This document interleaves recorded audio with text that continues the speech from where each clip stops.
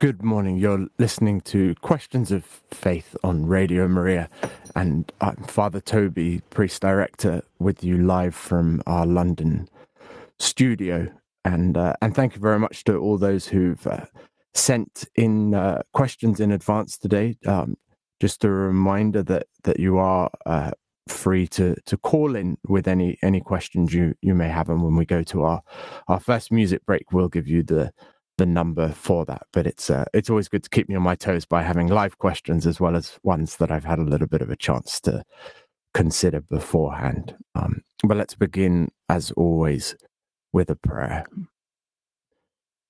Heavenly Father, we thank you for the gift of this day. We ask that everything we do this day might give glory to you. We ask that we might always be attentive to your voice, and we ask that in this program we might come to a deeper understanding of who you are and what you desire from us, and that we might go forth from it better able to bring the good news of your love for us to all those who desire to know you so badly but maybe do not know where to look. And ask especially the intercession of Our Lady, Seat of Wisdom, in this program as we pray. Hail Mary, full of grace, the Lord is with thee. Blessed art thou amongst women, and blessed is the fruit of thy womb, Jesus. Holy Mary, Mother of God, pray for us sinners now and at the hour of our death. Amen. So our first question today is an email received from James, who writes, I'm a Roman Catholic by birth. I now attend an Anglo-Catholic church in London. I've always been drawn to its reverential worship and music. The sermons are excellent, and the congregation has Roman Catholics as well as High Anglicans and other Christians too. I would gladly attend an ordinariate church, but none is near my home. I simply find the Roman Church has abandoned its tradition and its preaching is below standard with few exceptions. I always feel I should return to my roots, but feel unable to do so. This new synod deeply worries me also. Your thoughts gratefully received, James. Well, thank you very much for that question, James. There's a lot in there. I'm sort of friendly with a number of sort of Anglo-Catholics, and I also know a great number of Anglo-Catholics who have become Roman Catholics, and there are quite a number of priests in the Dominican province in England who used to be Anglo-Catholics, and the worship and the music in the sort of Anglo-Catholic Church in England is a strong and beautiful tradition and an important thing. I think it's always worth remembering that sort of worship is designed to the point of worship is to give praise to God and to lead us towards God. But worship is not a sort of that there can be a danger sometimes that we get into worshipping the worship, and but much sort of Catholic worship isn't as reverential as it should be, and that's a problem that we need to address, and I pray is being addressed. But nonetheless, the reality remains that what is received in Catholic Mass, in communion with Rome, is the fullness of the sacramental life, and the sort of the guarantor of receiving sort of Christ truly in the Eucharist. And with sort of Anglo-Catholics being not in communion with Rome, and with their priests not being ordained according to the right of the Catholic Church, and with the sort of apostolic succession often having been lost, no guarantee of that. That the sacramental fullness that's proper to Catholic life is not there, and that is a real problem. However, sort of excellent the sermons. And to the Jewish nation.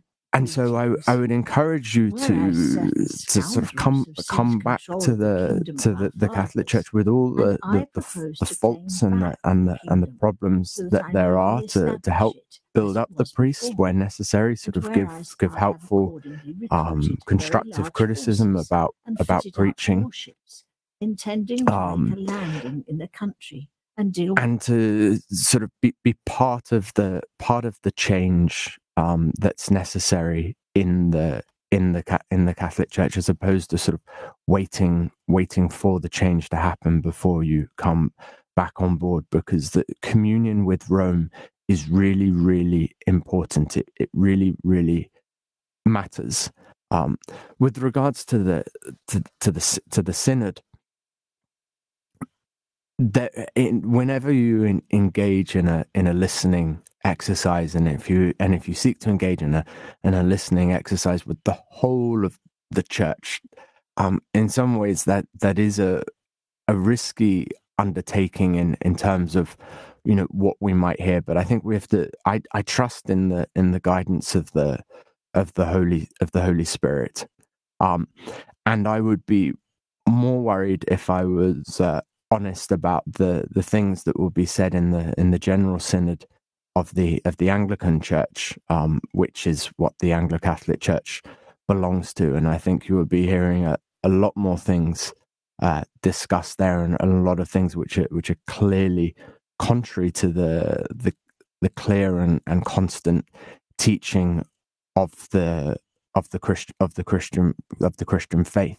And however much the sort of the Anglo-Catholic Church sort of tries to carve out a space within the Anglican Communion, it is nonetheless the fact that it belongs to the Anglican Communion and is not in communion with Rome.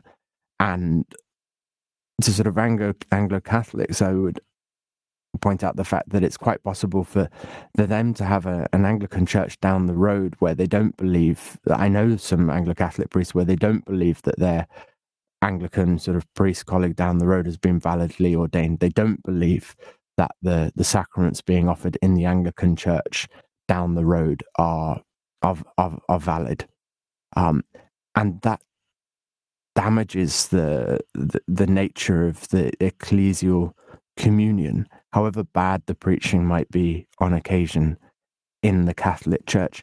Nonetheless, by communion with Rome, we have that oneness which Christ desires when he prays to the Father that we all might be one. So yes, the Church is always in need of reforming. It's constantly reforming, but I firmly believe that the sort of Holy Roman Catholic Apostolic Church is the one true church, and I would invite anybody into it, and caution particularly somebody who's baptized Catholic from attending an Anglo-Catholic church, however excellent they find the worship. I appreciate there's a lot in that, and even actually as I've given this answer, I've not answered as well as I would like. I'd encourage you, if you want to discuss this with me further, please do contact me via email through the Radio Maria website, and we can have further discussions on this, or call in with your various questions.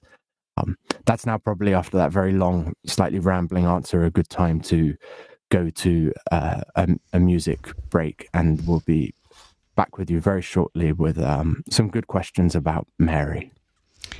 Thank you, Father Toby. And you promised to give out the number, so here it is.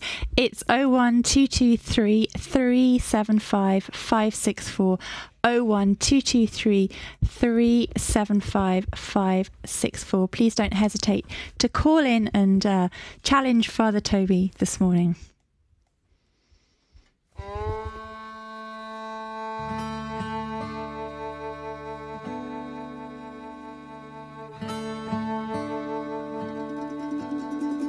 In Christ alone, my hope is found. He is my light, my strength, my song. This cornerstone, this solid ground, firm through the fiercest drought and storm. What heights of love, what depths of peace, when fears are still, when striving cease. My comforter, my all and all, here in the love of Christ I stand.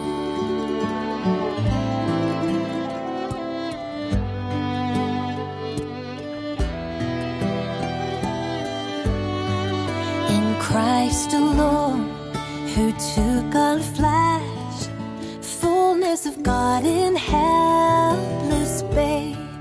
This gift of love and righteousness, scorned by the ones he came to save.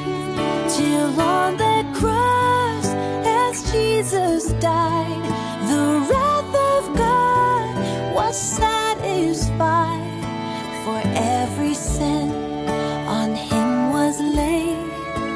Here in the death of Christ I live.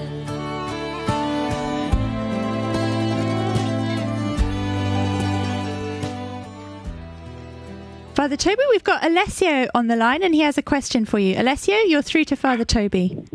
Hi, Father Toby. My question regards people who, from other creeds, and that's about salvation for people of other religions. And I'm quoting from the Lumen Gentium that says, "Those also can attain salvation who through no fault of their own do not know the gospel of Christ or his church, and yet sincerely seek God and moved by his grace strive by their deeds to do his will, as it is known to them through the dictates of conscience." So my question is, how can they attain your salvation, and what happens if people who have known, have heard about Christ and the gospel of Christ, like are they culpable? So I don't know if you can elaborate on that. Yeah, no, it's a really good question, and in fact, we were doing a recording for the Science and Faith program last night, and one of the panelists was Professor Stephen Bullivant, who is a sort of Catholic convert himself, and came to the Catholic faith whilst studying the church's teaching on the salvation of non-Christians, and I think partly as a result decided that he better become a Christian. Yes. So what Lumen Gentium, the passage that you quoted there has sometimes sort of been pithily described by a description that Karl Rahner gave of the idea of anonymous Christians. So those who sort of sincerely seek to live according to what I think would call the dictates of the natural law, in that they're trying to be good people, but that they haven't sort of encountered sort of Christ either through, say, somebody in the place in the world. For example, there would be millions of Japanese and millions of Chinese who have never heard anything of the good news about Jesus Christ, and so have no culpability whatsoever. They couldn't in any way have been said to have rejected Jesus Christ because they've never heard of him to reject them.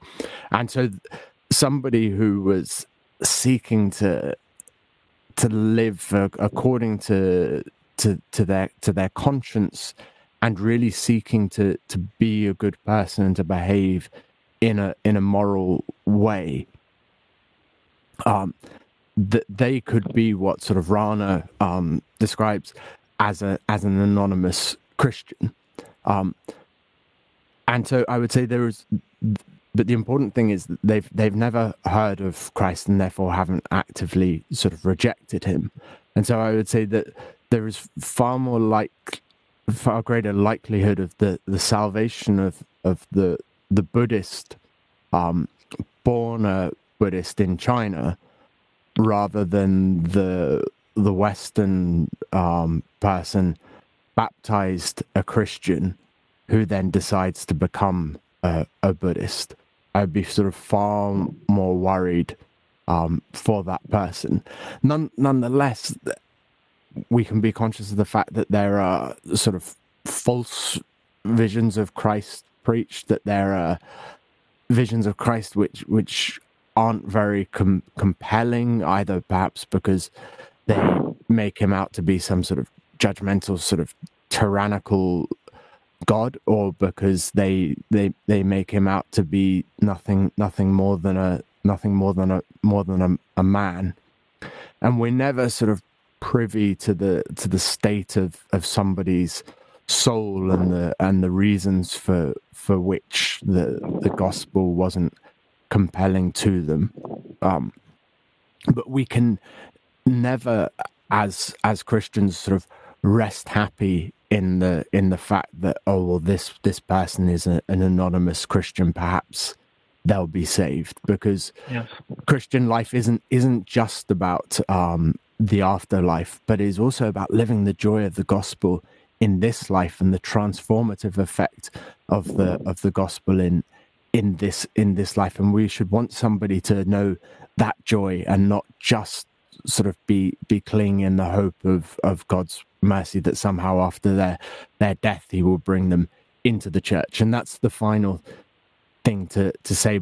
Perhaps you might have some other questions of what I've said, but the church teaches all salvation to even those who don't belong to the body of Christ by baptism yet. Nonetheless, all salvation comes from Christ through the church, but the graces poured out through the church, not all of them are visible to us. And so the person desiring to be good, who hasn't heard of Christ, is nonetheless only desiring to be good because of the grace of Christ. Okay, thank you. I think does that answer your question?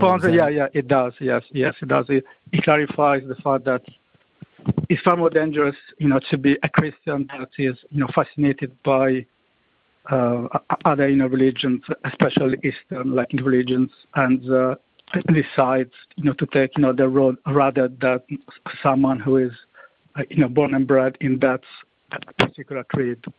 Yeah, and that's the very dangerous thing that you hear a lot of Christians say in this country, like, oh, when speaking with other people of other religions, and they're trying, that it comes from a good place of trying to be kind, but you will often hear people say, well, it doesn't matter really what religion you are so long as you're a good person.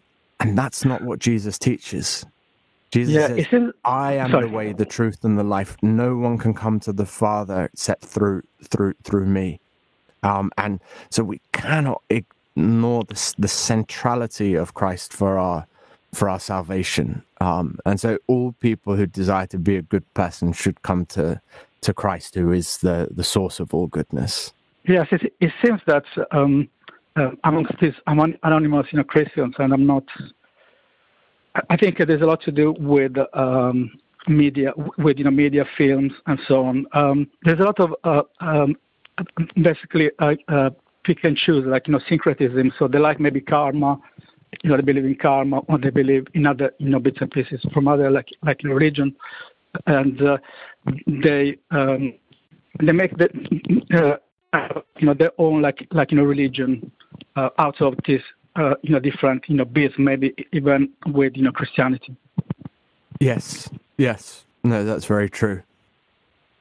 Thank you very much for your question. God bless you. All right, thank you very much. Thanks. Bye-bye. Thank you. Thanks. Thank you so much, Alessio, for calling. We also now have Lena on the line, and Father Toby, would like to share an experience she once had with you. Lena, you're through to Father Toby. Hello, good morning, Father Toby. Good morning, Lena. Good to have you on air. Yes, I had an experience years ago when I used to go to church. I was a Eucharistic minister at that time. One Sunday morning, it was Sunday Mass, we had a visitor. She's a white nun, a white sister from the Order of the Holy Spirit. She was at the altar telling us about her order. And I lowered my head and shut my eyes because I want to concentrate more on what she was saying. And then I did not hear her, so I looked, and her face turned into charcoal black. She was saying something, but there were no sounds or voice. But I know she was saying something, but it's all. And then the atmosphere becomes so eerie, meaning it's not normal. I look at the people in front of me; they were not moving. And I said, "What is this?" As if time was suspended. That's what I think. So I lowered my head and concentrated on Jesus. Then I looked back, and then it was normal again, as we know it now. Normal. Shared it to some of the priests I know. I did not get any reply. What's your take on that? I would say if there was something useful in that experience that you felt brought you sort of closer to God, then I would say be grateful for it. If it's something that alarmed you, then I wouldn't worry too much about it. I think a really important line that you. Okay, well that's good. Alarm me. That's good. No, it did not alarm me. But I just see it's been bugging me ever since because I did not get any reply from some place I shared it with. But I don't know. I think it's a warning. Looks like it's a warning to us. I don't know. So what's your take on that? I'm open to all explanations.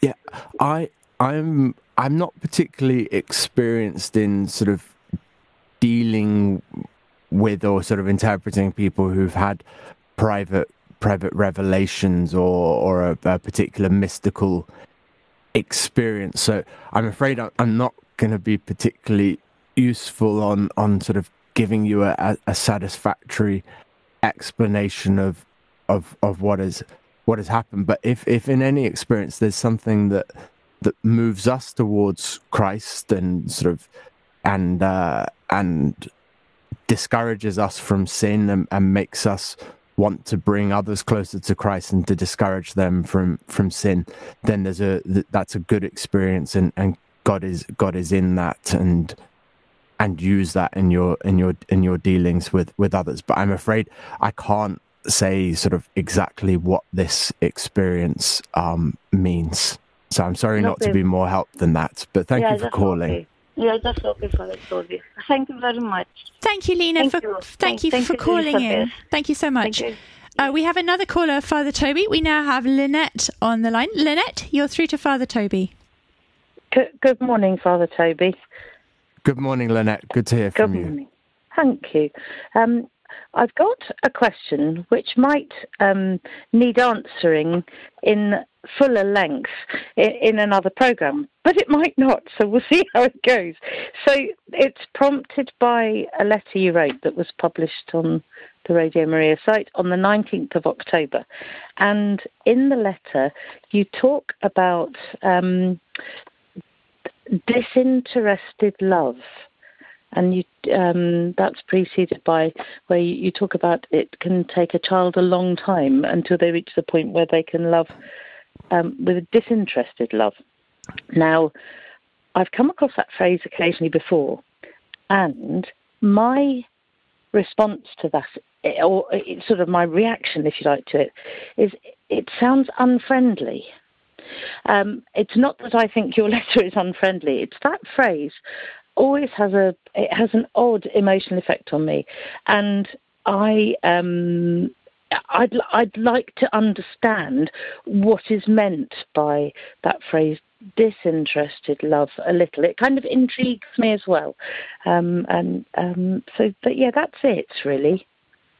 Yeah, what I think, stretching my mind, it's coming back to me, the letter that I wrote. But I think the point that I was trying to make is that, a child, a very young child loves the mother because of what the mother does for the child, and doesn't sort of love the mother for their own sake, or have any consideration of what does the good of my mother consist in. What would make my mother truly happy?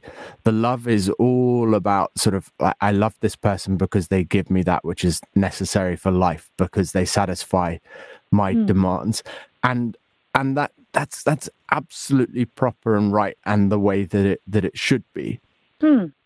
As a child grows, a child has to realize that actually my needs are not the only needs in the world, and has to begin to love the person, not just because of what they do for me, but because of who they are. And sometimes that loving them, because of who they are is in part what is a response to the fact, well, I love them for who they are because of what they do for me. But now I become conscious that my mother has a life, and has sort of hopes and dreams, and sometimes on the simplest level possible, like, I might want her to make me a cup of tea, but I'm also conscious of the fact that she might really love me to make her a cup of tea. And so I decide to do what she wants, as opposed to love her because she does what I want. So that's what's meant by this growth in love, and what I think is necessary between spouses as well, where I don't, my love for the other person is not conditional upon what they do for me. Such that with a spouse, if one of them sort of has a terrible accident, and all of the loving things which one spouse used to do for the other, they're simply no longer capable of. That the spouse continues to love the other for who they are, and not simply for what they do for me. Oh, that's helpful. Thank you. It sounds friendly now. The act of disinterested love, rather than feeling like if you meet somebody whose love is disinterested, there was something that felt unfriendly about it. That's packed it out a bit. Thank you very much. As a pleasure. It's probably not the best phrase on reflection. I would probably look to sort of to speak maybe of something more like selfless love. That might better convey what I was trying to express. Yes, I think selfless love would bring up some other problems, which is maybe we do need its own show. Yeah, it's okay. So I think selflessness in itself, yes, would need. I think that could be expanded upon in a helpful way. Anyway, I'll love you and leave you there. Thank you very much for that. Okay. Thank you very much. God bless, and have a good day. And I think now might be a good time to go to another piece of music. And thank you for all your calls, and please do keep them coming. Thank you, Lynette, for calling. And to our listeners, the number is 01223 375 564. 01223 375 564. And this is Knowing You, Jesus from Graham Kendrick.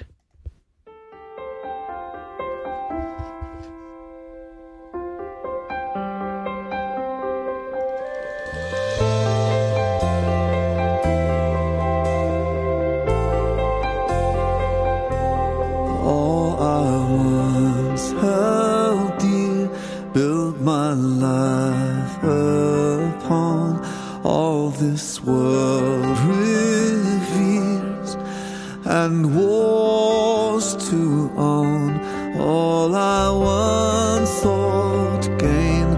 I have counted lost, spent and worthless now, compared to this. Knowing you, Jesus, knowing you, there is no greater thing. You're my all, you're the best, you're my joy, my righteousness, and I love you, Lord. Yeah.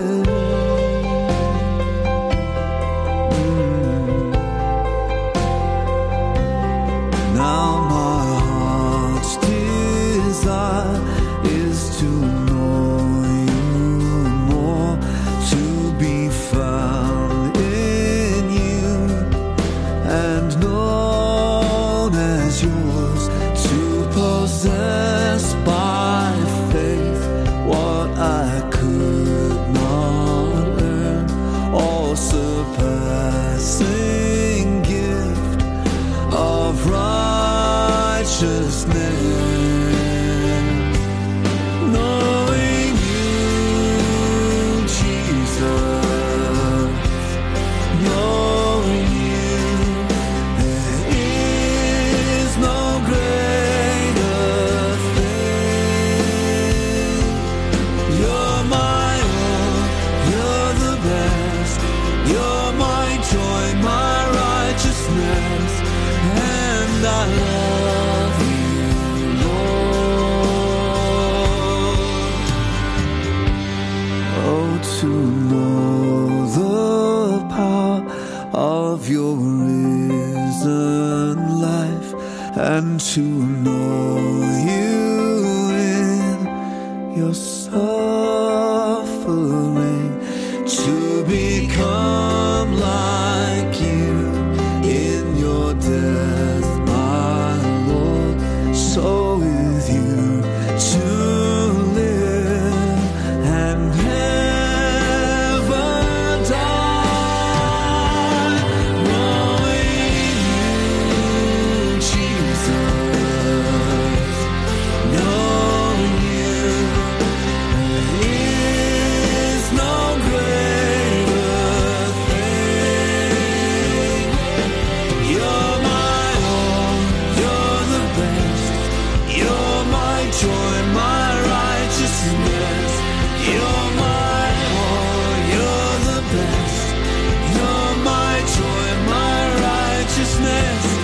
You're my all, you're the best, you're my joy, my righteousness, and I love you, Lord.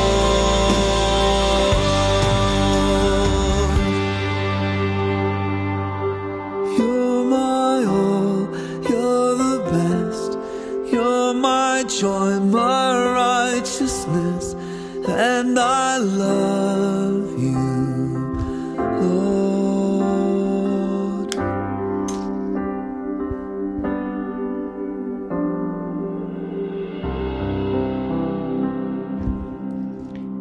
You're listening to Questions of Faith on Radio Maria. And Father Toby, we have received a recorded WhatsApp message from Sam, who is 7 years old. Why does St. Martin de Porres have a large rosary on him? Okay, thanks very much for that question, Sam.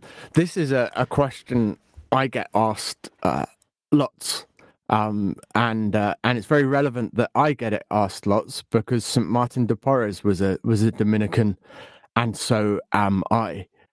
And the Dominicans were the sort of original promoters of the the rosary. People have prayed using sort of beads for many years before, but the rosary as we pray it now was a gift of Our Lady to St. Dominic, and so Dominicans started to wear a rosary on their belts.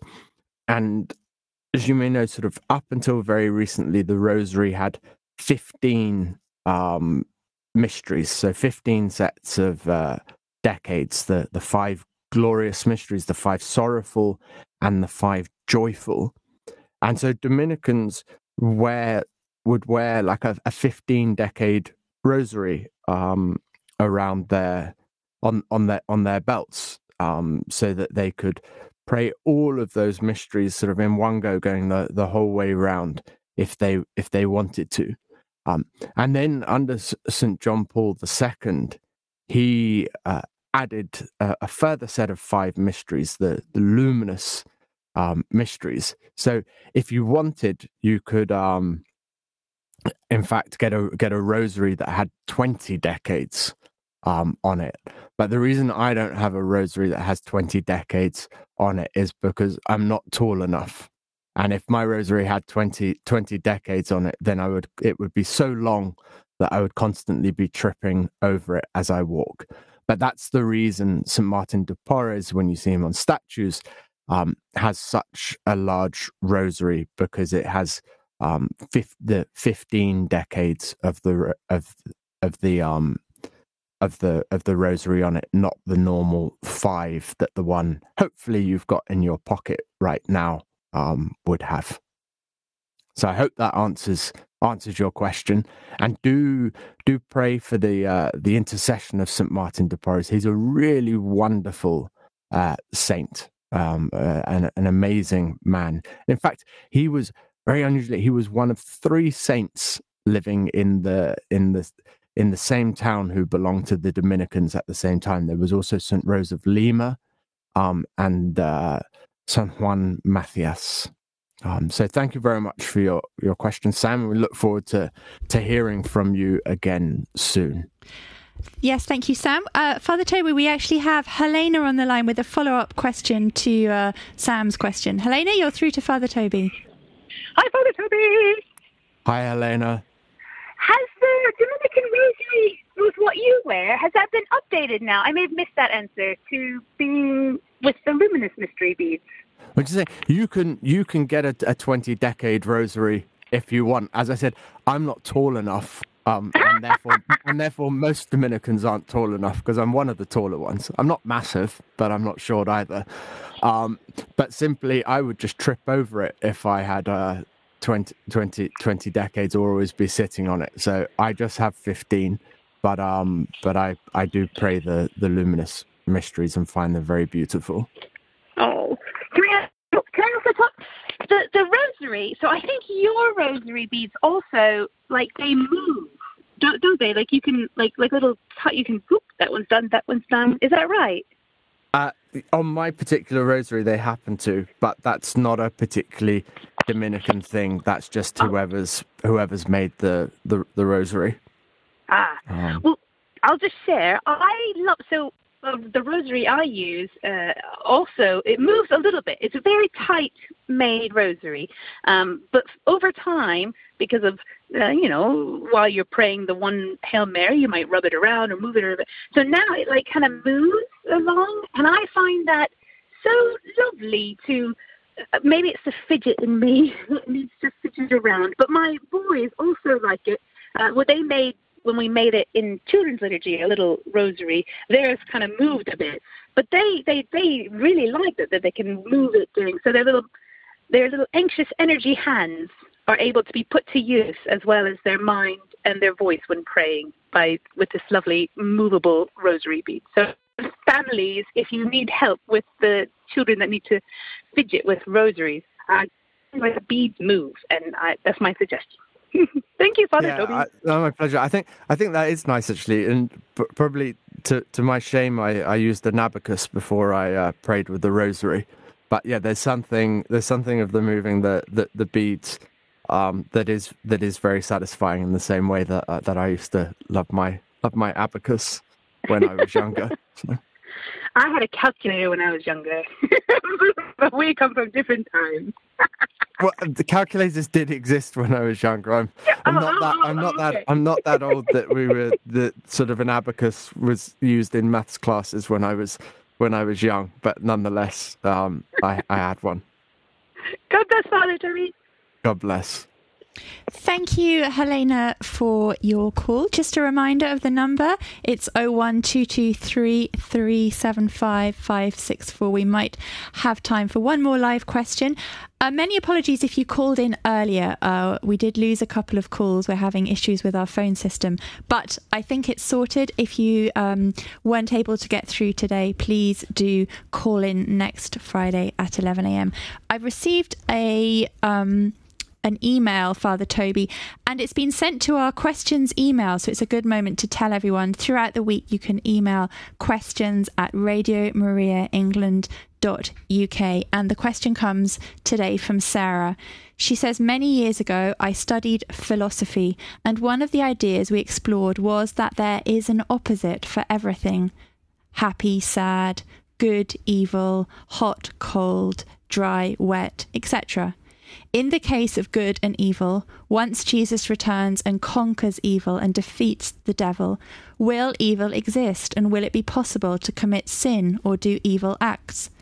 Presumably we will still have free will, so presumably the option to choose evil will still exist. If so, will we then go to hell or purgatory? If evil is defeated and is no longer an option, will we still have free will? Over to you, Father Toby. Thank you very much for that question, Sarah. There's it's a big and really important question. The sort of the world view or the philosophical view that you're describing there, with these sort of pairs of opposites: sad, happy, good, evil, hot, cold, dry, wet, well, ill, is what we can call a dualist view of the world, and it's been a very sort of popular one. It's one that Saint Augustine used to subscribe to before he became a Christian, and one, in fact, that in a certain way the Dominican order arose in order to sort of refute. There was an idea with Manichaeism. Saint Augustine was a Manichae, or with the Cathars, which was the sort of sect that St. Dominic came across when he was walking through southern France, that said there's a good God who made the spiritual world, and there's a sort of bad God who made the material world and all the sort of created matter. And in a similar way, Carl Jung, he said that there was a sort of a principle of good and a principle of evil.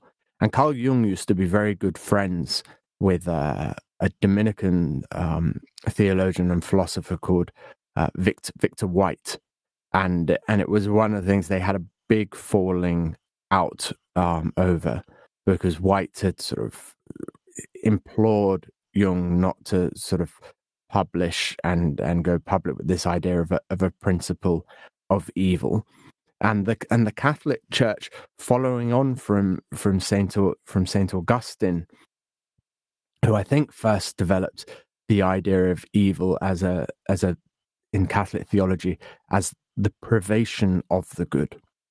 So evil is not so much a thing or a principle, but rather as the absence of good. And so how might we sort of think about that in practice? Well, and in terms of the pairs that you've given, well, when we speak about sort of being healthy or ill, or well or ill, the illness is not so much a thing in itself, but the absence of good health. That being cold is not so much a reality in itself, but is the absence of being warm. And in the same way, evil is not a principle in and of itself, but is the absence of something that should be there but isn't. And so in the moral life, the way that will often manifest itself is the sort of the failure to choose that which is truly good. And so I choose that which is less than good, and that is evil. And it normally happens. People don't normally choose to do evil things because they're malicious and want to do something evil, but rather they're mistaken about what the truly good thing to do is. And we can see that when we look at our own lives, that very often we make sort of short-term decisions, and that can be sort of as, like, say, in the person who wants to lose weight, and they sort of choose to have the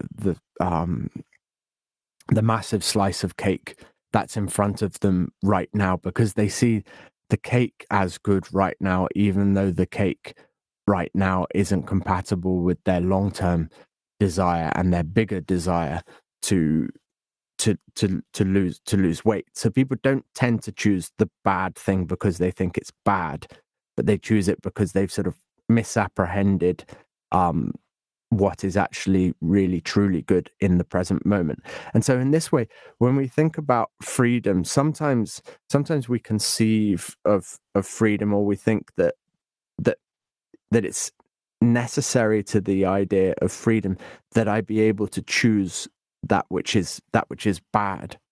But rather, I would say that true freedom is in being able to see that which is truly good and to choose it. And so with the idea of will there be free will in heaven, I say in heaven I will see God as he truly is. And so there won't be any misapprehension of what is truly good, that I would just keep choosing God and his will again and again and again, and so I won't be less free in heaven by no longer sort of being capable of choosing evil, but rather I'll be more free, because God gives us freedom for the sake of choosing him in love. Our freedom is not in order that we might turn from God, but our freedom is in order that we might choose and love God freely. And we can see how that works a bit in the way that we know that you can't coerce love. If somebody said, you must love me, we would find that a very strange statement and a difficult start to loving someone. And so freedom is a gift, because it allows us to sort of go to God in recognition of his goodness, rather than because it's being coerced. Now, one other thing which sort of gets sort of tricky is the idea of, well, if evil is an absence, doesn't the Catholic Church teach that the devil exists? And the devil does exist, and the Catholic Church does teach that. But we can see the devil as somebody who for all time chose against God. And so that choice of the less than good, that choice against that which is truly good, the choice of pride, of self-determination that the devil takes, means that he's existent, that the devil is real, but that he's not some principle of evil, but rather an absence of what he could have been.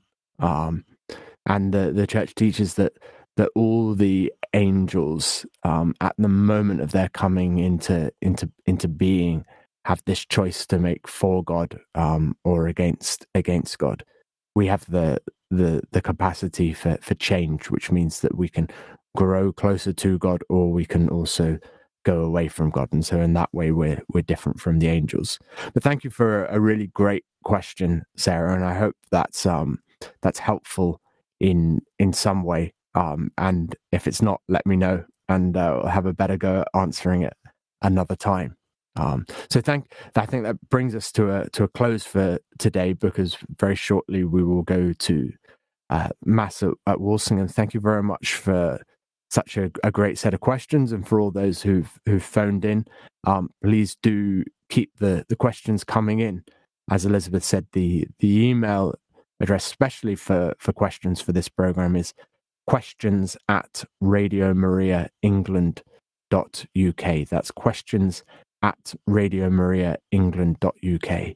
And so I shall just finish with a prayer.